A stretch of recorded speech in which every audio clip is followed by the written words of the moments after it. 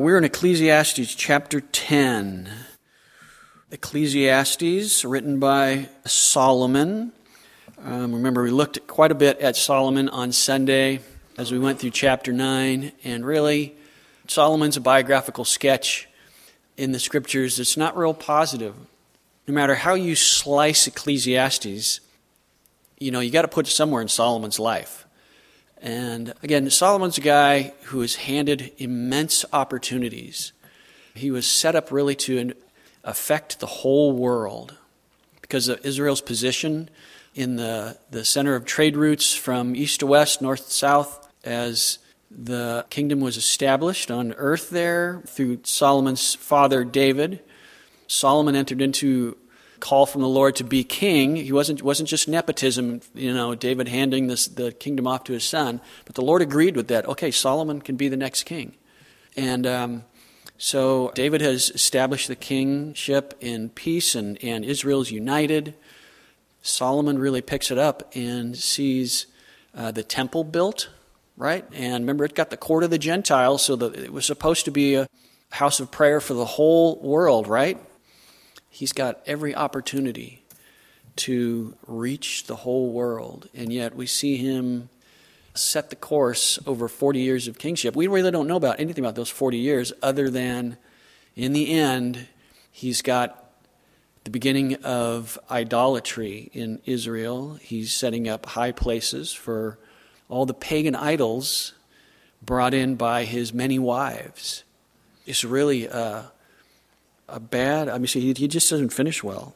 And Ecclesiastes, no matter where you put it, some people put it at the beginning of Solomon's life, towards the beginning, after he's kind of exercised himself in seeking out wisdom, seeking, and trying to satisfy himself with partying and women and construction and achievements and all that sort of stuff. Some people put it at the beginning, some people put it at the end. I tend to put it towards the end because of what he says about, what we see tonight as he starts to talk to the youth.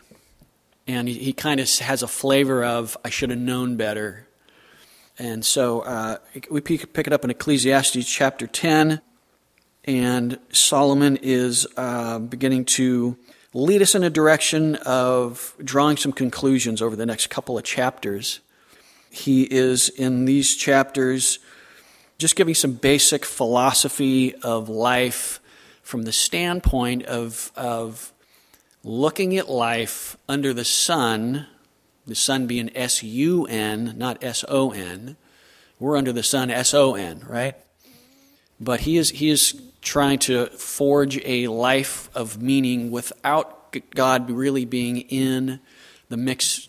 God's on the perimeter. He can't escape that, but he's trying to forge a philosophy of life from just pure earthly wisdom and looking at the meaninglessness of life and the emptiness of trying to find any sense in life. So chapter 10, verse 1, he says, "Dead flies putrefy the perfumer's ointment and cause it to give off a foul odor.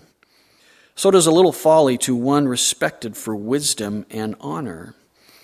Dead flies, that's the only good fly I can think of, is a dead one. But, a perfumer's ointment, someone who's skilled in making the perfumes and ointments that they used either in the temple or just, the cosmetic sort of perfumes. You craft it goes through very careful extractions and combinations and things, and he produces a beautiful thing, but somewhere along the line, some little fly gets in there and gets caught in it and dies, and then you open up the bottle, and it doesn't smell like fields of flowers. It smells like piles of deadness and gross things. And so, just one little fly, and he says that's just like someone who has a life and a reputation for wisdom and honor, who, in a moment of weakness, in a moment of letting their guard down, do something dumb. And suddenly that's what they get tagged with. And, one mistake can lead to a lot of irreversible situations in life. And so, again, this is the practical wisdom of, noticing that one little mistake can lead to, a series of dominoes falling over in your life that you just can't stop. And so be very, very careful. A wise man's heart is at his right hand, but a fool's heart is at his left. Now that's kind of a cultural thing. The right hand, you've heard it in the Bible, right hand of honor and power. The right hand is the one that's got all the skill, at least. We're not knocking lefties here. I'm not, saying that the Bible says anything like that. But in that culture, the right hand was the strong, trained, admirable position. The left hand was uncoordinated and it was kind of symbolic of weakness. So even when a fool walks along the way, he lacks wisdom, and he shows everyone that he is a fool. The idea is, no matter what you do, you can't hide foolishness. Someone who is a fool, that's kind of a technical term, remember. A technical term of a fool is someone who has heard the truth and rejected it and chooses to consider themselves absolutely right. I've got life figured out. I can do these things apart from God, apart from any instruction from anybody. And so, even when he's just walking along the way, you can't hide it that he's a fool, because the inside comes out somewhere. If the spirit of a ruler rises against you, do not leave your post, for conciliation pacifies great offenses. Even if you run into a fool in high places, don't panic, don't run away, don't leave your post. If you run into a fool in a place that's, you got to answer to, and they come out against you in such a manner that is not accurate. It's based on their foolishness. Look, you could take your stand and make a moral statement, and say, well, I'm going to walk away from this. I can't believe it. And he says, no, just wait. It'll cool off. It'll settle down. And they'll come to their senses. Verse 5, there is an evil I have seen under the sun, as an error proceeding from the ruler. Again, foolishness in high positions, as it's coming out of authorities. And here it is, folly is set in great dignity, while the rich sit in a lowly place. The idea is the rich are the ones who are wise and educated and successful, and they should be the ones with the dignity and honor. But instead, someone who doesn't know and doesn't get it and isn't adept or qualified for the position gets the position. And I know you've never been there, right? I have seen servants on horses while princes walk on the ground like servants. Promotion is often illogical.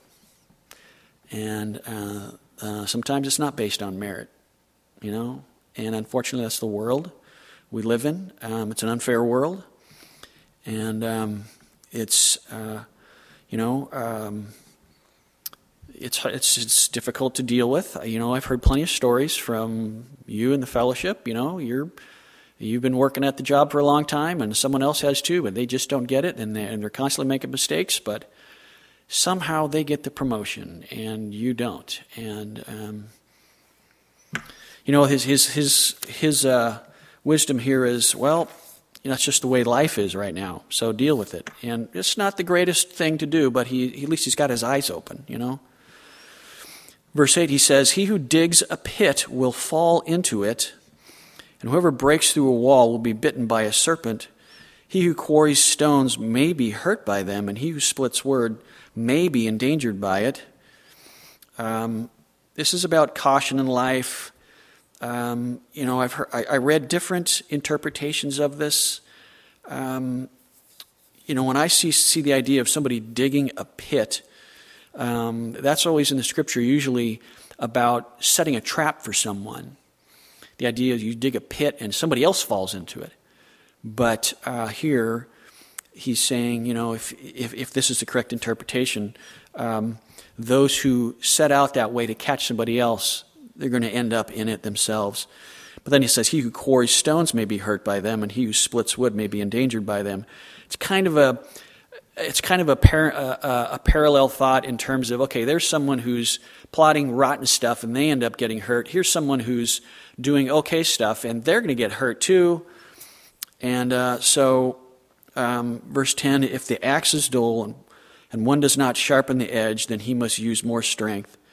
But wisdom brings success. That's the gist. Wisdom is going to bring success.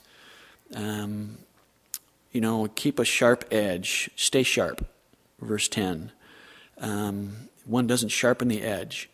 Again, just practical wisdom that he's trying to give us an earthbound view of making it through life. Those who talk too much is verse 11 through 15. He says, a serpent may bite when it is not charmed. The babbler's no different. The words of a wise man's mouth are gracious.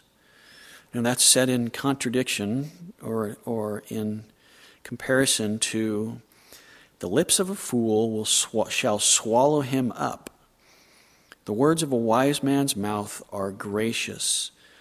A wise man recognizes that he's not in favor because he deserves it from the Lord, but he's in favor just because the Lord is gracious, and the Lord chooses to be gracious towards us when we do not deserve it. And so the wise man recognizes that, and doesn't take a position of I've received this because of my greatness, but it's just the Lord has done this, and I don't know why, but I'm thankful for it. The lips of a fool shall swallow him up. The words of his mouth begin with foolishness, and the end of his talk is raving madness. You ever had a conversation like that? I've had a few of those. Some people just have kind of a stream of consciousness connection from the mouth, the brain to the mouth, and there just isn't any reason to not say it if it's in the brain. I've run into a few of those over the years, and or you talk to somebody. And, nobody here, I'm not talking about you, but elsewhere, talking to somebody and they start talking about something and it just gets weirder and weirder and weirder. And you just want to go, I'm done with this conversation. A fool also multiplies words. No man knows what is to be. Who can tell him what will be after him? The idea is the fool thinks he can say exactly where things are going to be when he doesn't have any idea. In context is he can't predict the future, but he thinks he's got it all figured out. And I know you've met people like that. They can say clearly in their mind where they're going to be such and such a time, but there's a lot of unknowns out there, and they just don't see it that way. And verse 15, the labor of fools wearies them. In other words, they don't know how to get it done. For they do not even know how to go to the city. They can't find their way to the city, even in the basics. So, verse 16, woe to you, O land, when your king is a child, and your princes feast in the morning. Those were the low points in the kings that were laid out there, with some exceptions. There was one king that was good, who was a child, Josiah. He came to the throne when he was 8, but there was times when children were handed, and it just didn't go well, right? I mean, I can think of, I can't imagine taking a junior high kid and making him president. Every Thursday would be Nintendo Day or something. It would be silly. In some of the prophecies of the major prophets, it talks about the Lord judging the nation of Israel and says, I'm going to put children over you. You don't want children ruling the country. Again, dinner on Friday has to be, M&Ms and kind of silly stuff like that. But you don't have to be young to be childish, right? I mean, you can have very childish leaders, and they can be well into their old age, still be childish. And your princes feast in the morning. Blessed are you, O land, when your king is the son of nobles, and your princes feast at the proper time. The idea is sons and children of nobles. The nobles have seen that there's responsibility and there's urgency to administration, and it's a very, very weighty, serious matters. And so we set towards educating, training, and preparing people for those positions. The flip side of that is your princes feast at the proper time instead of in the morning, back in verse 16, but in the middle of verse 17, the princes feast at the proper time for strength and not for drunkenness. So you need the energy to do the work or to go to battle. You don't need a party in the morning, and that's always a sign of depravity when you see the government officials or rulers partying. It's just not. It doesn't fit. Because of laziness, the building decays, and through idleness of hands, the house leaks. Now that's set in the context of foolish leaders. Look, any sort of organization, or even where and again it's drawn about the facilities the leadership would use. Any significant kingship or government is going to have a big building, lots of people coming and going, administration offices, things and stuff like that. You got to maintain that. If you don't maintain it, it's going to fall apart. Well, it's reflective of the administration of the organization. If you don't work hard at it, just like a building leaks and eventually crumbles, so does an organization if it isn't maintained through hard work. Verse 19, a feast is made for laughter and wine makes merry. And then again, in the context of the rich and the foolish, not that they're the same, but he says money answers everything. Money is the answer for everything. And it does. It says goodbye. Those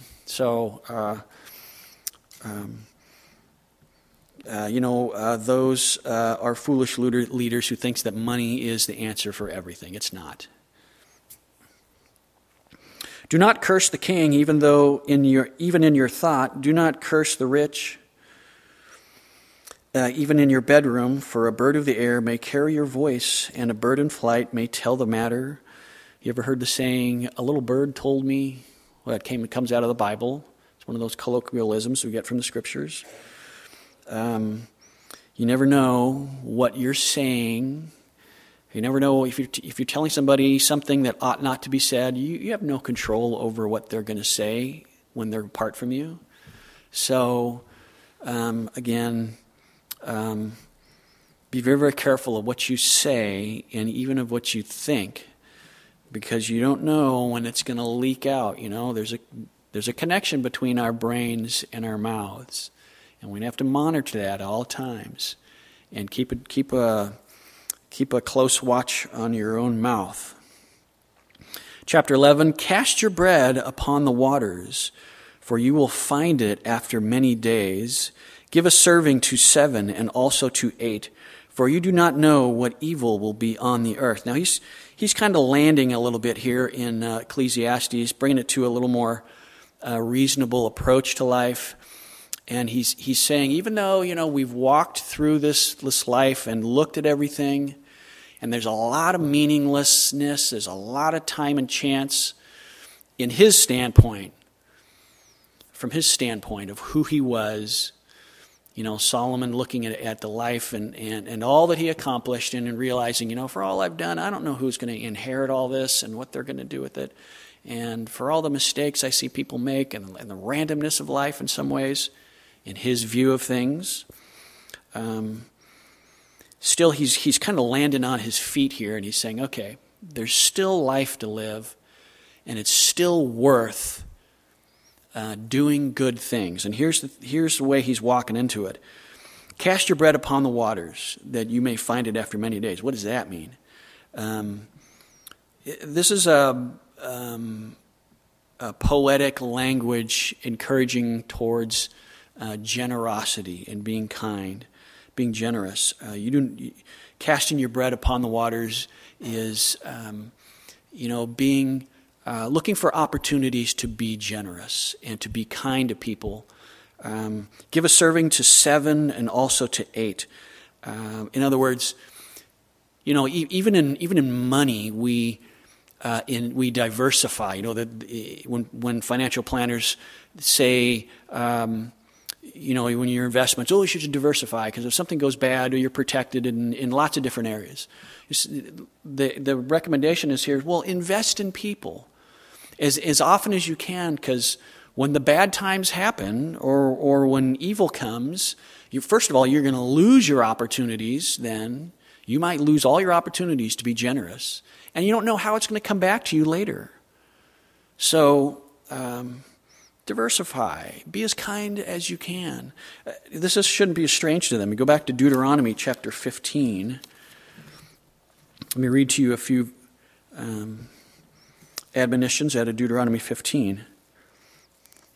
It says, if there is among you a poor man of your brethren within any of your gates, the gates in your land which the Lord your God is giving you, you shall not harden your heart nor shut your hand from your poor brother, but you shall open your hand wide to him and willingly lend him sufficient for his need, whatever he needs. And then verse 10 and 11, you shall surely give to him, and your heart should not be grieved when you give to him. Because for this thing the Lord, your God, will bless you in all your works and in all to which you put your hand. We were also going to go to Proverbs 11.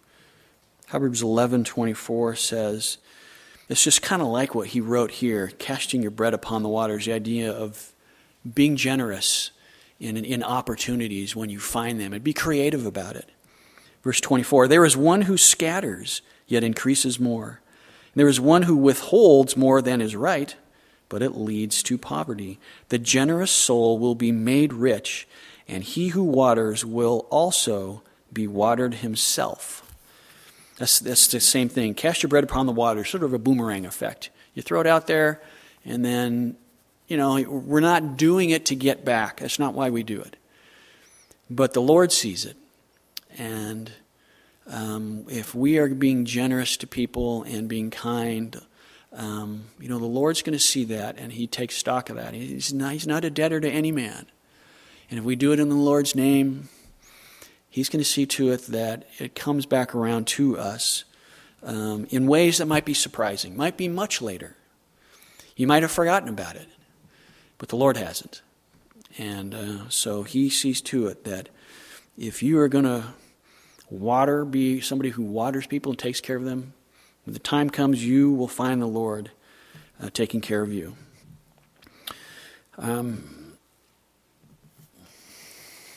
I had one more verse on that. Proverbs 22:9. He who has a generous eye will be blessed, for he gives of his bread to the poor. Let's go to verse 3 back in Ecclesiastes 11. If the clouds are full of rain, they empty themselves upon the earth. Okay. And if a tree falls to the south or the north, in the place where the tree falls, there it shall lie. He who observes the wind will not sow, and he who regards the clouds will not reap.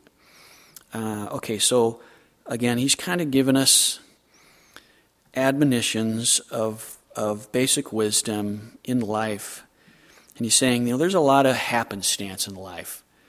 and the wind blowing, the rain coming. It's going to come. The tree falls over in just some random way. He says, these things are outside of your control. You can't focus on how and why sometimes random events happen in this world. It's just a world that's going that way. But if we focus on what might be and outside of our control, we'll never go forward in ways we should. And so focus on the opportunities when we get them. Do your best, commit the rest. That's kind of a colloquialism we've coined in here in Calvary's movement there. Do your best, commit the rest. When you get the opportunities, do it. Verse 5, as you do not know what is the way of the wind, or how the bones grow in the womb of her who is with child, so you do not know the works of God who makes everything. In the morning sow your seed. In the evening do not withhold your hand, for you do not know which will prosper, either this or that. Again, there's things that are going on around you that, even though they're commonplace, they're beyond your understanding. You do not know what the way of the wind. Now, of course, today's technology, we have satellites, we have meteorological sciences that have told us about winds that they just didn't know about, and there's circuits of trade winds and all those things, the jet stream. So we know a little more about it, but still, don't lose sight of the fact that there are things passing before you every day where you can do good and take the opportunity to seize it. Don't let it pass you by. In the morning, sow your seed. In the evening, do not withhold your hand. You don't know which one's going to prosper. Take the opportunity. Be creative in the moment. In the last recent time periods, that's a kind of a new thing that has transpired in my own ministry. Just realizing as circumstances kind of unfold that are, sometimes they're surprising. You don't know why you are where you are.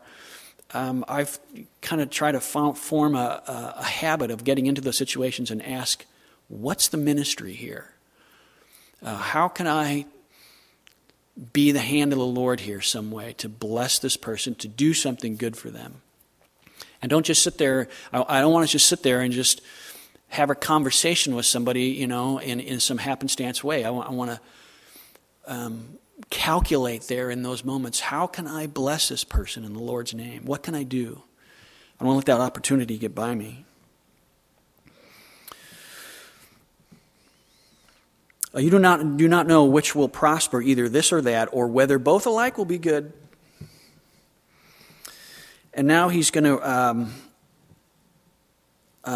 give some instruction to youth as he kind of winds up his view of life, and he's going to land on his feet, like we've said. Truly the light is sweet, and it's pleasant for the eyes to behold the sun. But if a man lives many years and rejoices in them all, yet let him remember the days of darkness, for they will be many. All that is coming is vanity. Again, I think he's speaking to, the younger set, being maybe older in his time of writing this. He's looking back at who he was. And, the Scripture says that at that time when Solomon was first entering into the call of the Lord upon him to be king, he said he had a tender heart toward the Lord. And reflecting on that maybe after a time of repentance and the end of his life, realizing the mistakes he's made, he's got an eye towards speaking to those coming up in the next generation and saying, look, the youth you have is valuable, and enjoy it, because eventually down the road, all that vitality, all that youth is going to life's just gonna wear it out. You're not gonna be the same energetic, resilient person that you are now. And so there's some value there to not miss out on. But remember, these things are out in front of you that are going to pass, and you're not going to have, you're going to get old, in other words. Verse 9, rejoice, O young man, in your youth, and let your heart cheer you in the days of your youth. Walk in the ways of your heart and in the sight of your eyes. But know that for all these, God will bring you into judgment. Again, he's speaking to youth and recognizing the value and blessings of youth. You know, youth, it said, youth is wasted on the young.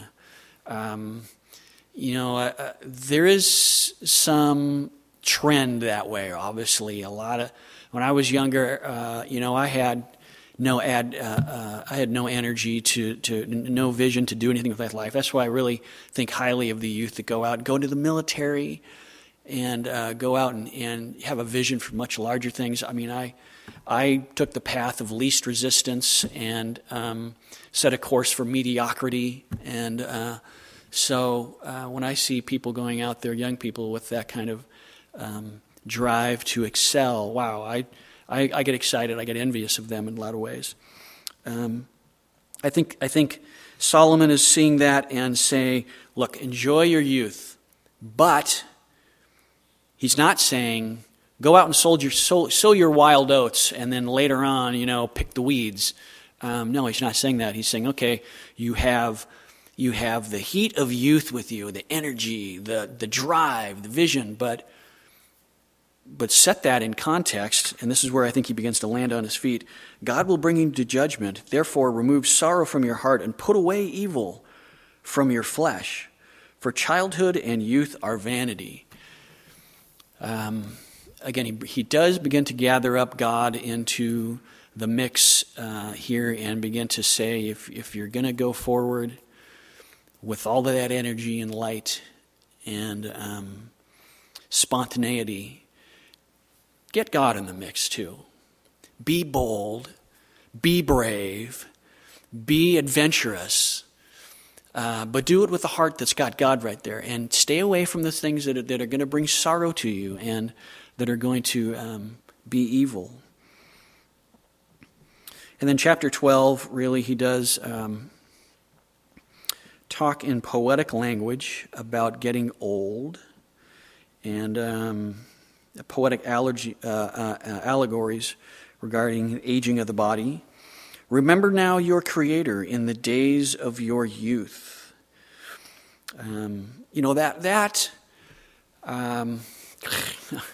If there's ever a reason to pray for the youth group and the children, boy, I like to say this. I encourage people to put the children's ministry and the youth group on your daily prayer list.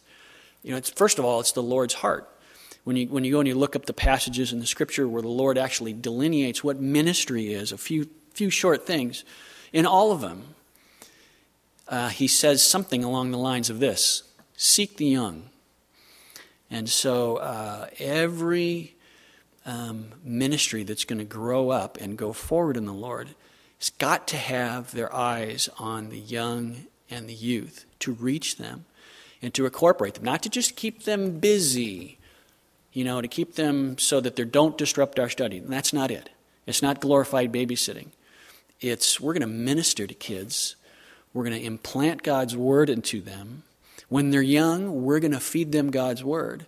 Because look, not everybody can afford to send their kids to a Christian school. Not everybody has the opportunity to homeschool kids. It just, it's a brutal world. You got to have, 2 incomes and stuff like that to make it through life. So maybe homeschool isn't available to you, or it's not that, you end up having to send your kids to public school. Maybe that's the choice. That's okay.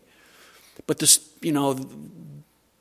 they get 40 hours of indoctrination in more than just ABCs and reading, writing, and arithmetic. They get values handed to them.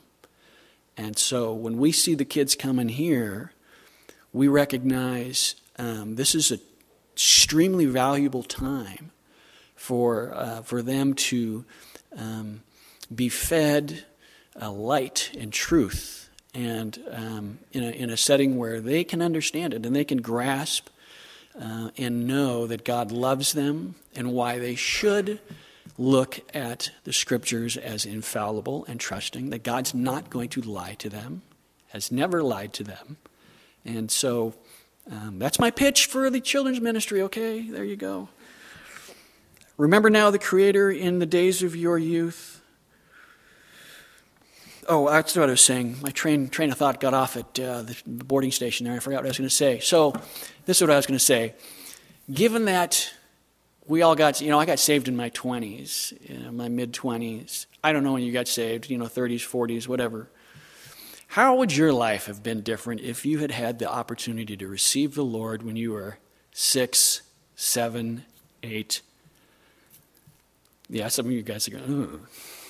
By the time we got to 14, 15, right, it was over except the fat lady singing, right? I mean, it was just a train wreck, and we were headed for a meltdown. What if somebody had you on their prayer list, or you were the beneficiary of a Spirit-filled children's ministry when you were little dude, little girl?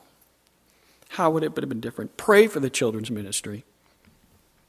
Remember now your Creator in the days of your youth, before the difficult days come and the years draw near when you say, I have no pleasure in them. While the sun and the light and the moon and the stars are not darkened. In other words, again, this is allegorical, poetic language about the dimming of eyesight.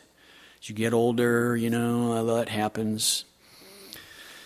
And the clouds do not return after the rain. The idea is, after a nice rainstorm, the clouds break and there's sunshine. Well, in this setting that he's talking about in allegorical language, it's just kind of a cloudy day all the time. And, as you get older, it can be that way. It doesn't matter if the sun's shining or not, because the bodies just don't work the way they used to. Got a lot of life under our belts. There's no break, in the day when the keepers of the house tremble, the advent of old age can sometimes signal the essential tremors and things. And the strong men bow down as the body begins to suffer, the weakness of strength, and you begin to shuffle a little slower. And when the grinders cease, because they are few, the grinders are those funny little white things in your teeth that bite your teeth. Because they're few. It's a partial rapture. They've taken your teeth ahead of you, right? The grinders have ceased. You're just not. And those that look through the windows grow dim. Again, allegorical language of a house here. The windows, the dimness of vision or kind of things.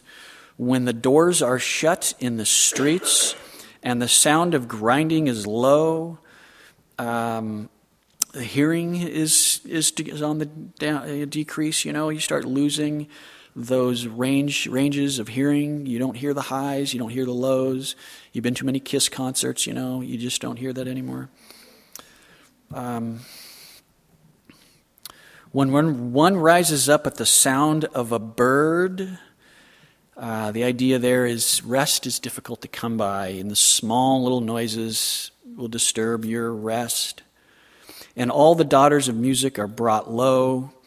You can't hear clearly the music ranges. Also, they are afraid of height. Well, we used to whip up and down those ladders, without hands and just going up and down carrying tool bags and stuff. And you're going. Now you look at a ladder and it's like,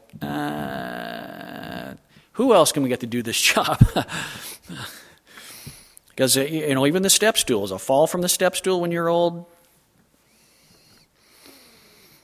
afraid of heights. And that's appropriate, there's some Self-awareness there. And the terrors in the way when the almond tree blossoms. Almond trees blossom white. Many of you have blossomed white, if you have anything left to blossom. The grasshopper is a burden. Even if a grasshopper were to land on you, that would be a heavy burden. And desire fails. Just the passions of life just aren't there. This is, again, allegorical language of just getting old, and the energy and the body is winding down. These bodies don't last forever. You know that. The healing properties and the energy levels just aren't there anymore. And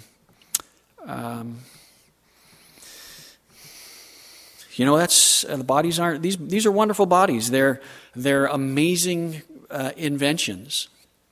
The Lord has, in His infinite wisdom, fashioned these from dirt, and they do amazing things. They, if you look at it from the standpoint of just being a machine, they're energy machines. We can find our own energy and store it, and release it later in manageable ways when we need it. They can, as you use them, they get better in some ways, right? A little exercise. I use my car, it doesn't get better, it wears out. They're wonderfully created for this environment of,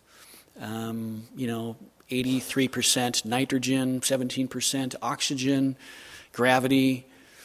But they're infected with sin, and they age and they die. And even if I take this body that's amazingly adapted for a lot of things down here, if I go a few thousand feet up, I have to bring oxygen with me, and I have to bring my environment with me. I got to stay warm. I can't go to 10,000 feet, 12,000 feet without some hardship. I can't go underwater without having to take my atmosphere with me. So there's limits here. And the body is fit for this environment on earth. It's not fit for heaven. Heaven is a different environment. And so, as we say at funerals, when age or disease or accidents turn our broad bodies into prisons, and we can no longer express who we are anymore through these bodies, then it's God in His mercy and His perfect time releases us from these bodies. And so, verse 5, middle of verse 5 here, a man goes to his eternal home. And that's the eternal side of it, that's the spiritual side of it, and the mourners go about the streets. Remember your Creator before the silver cord is loosed, or the golden bowl is broken, or the pitcher shattered at the fountain, or the wheel broken at the well. Again, allegorical pictures of, the irreversible, the silver cord, the tie, maybe, of our soul and spirit to this body, whatever that is like, whatever that is. He likens it to a silver cord and a golden bowl. And then the pitcher shattered at the fountain. There's no repair for that. The wheel broken at the well. So then the dust will return to the earth as it was, and the spirit will return to God who gave it. The end of life. Remember your Creator. That's the gist. Verse 6, remember your Creator. And verse 12, remember now your Creator. So again, I think he's, like we've said, coming to his senses in some ways. I think he had, but he was reflecting on his life in Ecclesiastes of trying to forge a life under the sun, S-U-N. And as we said in other studies of Ecclesiastes, I am so glad I don't have to do that, aren't you? That all the things that are absolute and true and pure and good in life have already been handed to us. And we don't have to try to understand life in our own thinking, in our own resources. God has given us light and truth in His Word. And we can forge ahead in life, going forward, and all the things the Lord has appointed for us with certainty and with hope and with light. And I think Solomon has come to his senses here in Ecclesiastes. And verse 8, he kind of, tips his hat here this way to where he was. Vanity of vanities, says the preacher, all is vanity. It's not a very positive outlook about life. There's more to say about life than that from the standpoint of light and truth and what the New Testament reveals, that Jesus Christ brought immortality to light.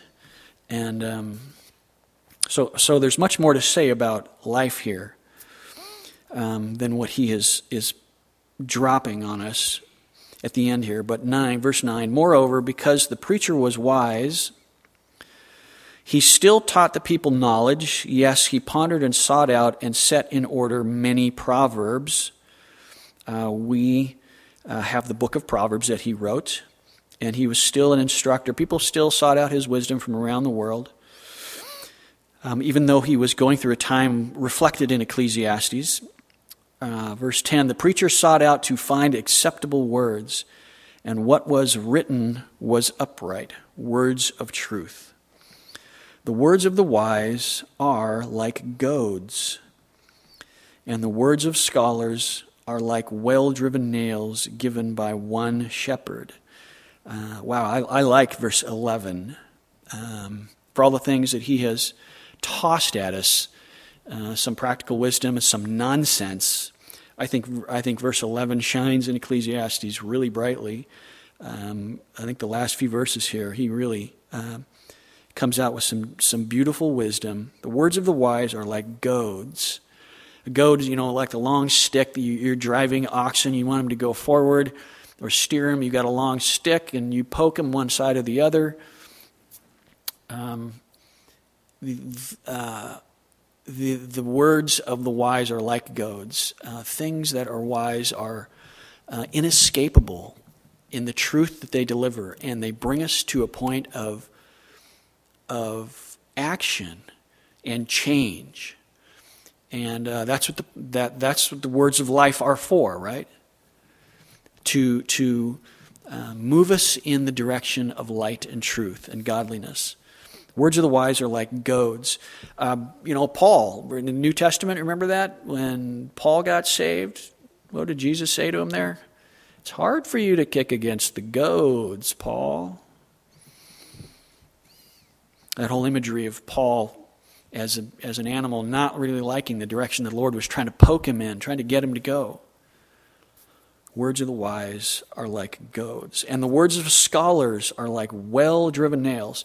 From the standpoint of a guy who did a lot of construction engineering, I like that. It makes sense to me. Something that's structurally sound and firm. Wow, you can really put a lot of trust in that. It's not going anywhere. I think the New Testament has a little bit stronger picture, a much stronger picture of something that's stable that you can build upon. And right, where Jesus said, those who hear my words and do them are like, I will liken them to a wise man who dug deep and built his house upon the rock. Again, I really appreciate that imagery from an engineering standpoint. And when the floods descended and the rain came, that house was able to stand not because it had anything special, but because of its foundation.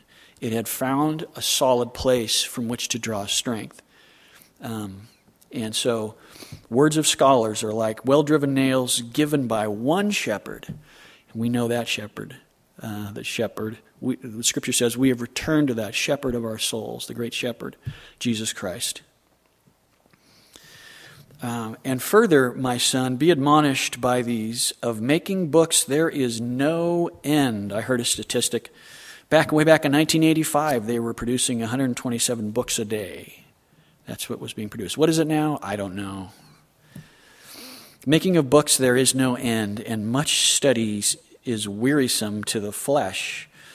Now, I would like to pull that out during college and handed it to a few professors, but that's past me now. Much study is wearisome to the flesh. So let us hear the conclusion of the whole matter. Drum roll, please. Here we go. Fear God. Keep his commandments, for this is man's all. Again, I think Mr. Solomon here stands up and takes a responsibility for the life he has led and the errors he fell into in the idolatry of his wives led him astray. I think he's regretting that. I think he's looking at what he has done and realizing, I've set things in motion here. I don't know how to stop. So he's talking to us and to those who are coming up behind and saying, look, I went to some bad places and it was worthless and empty. But here, let me hand you this. Fear God. Keep his commandments. Again, the fear here isn't, I'm afraid of him. It's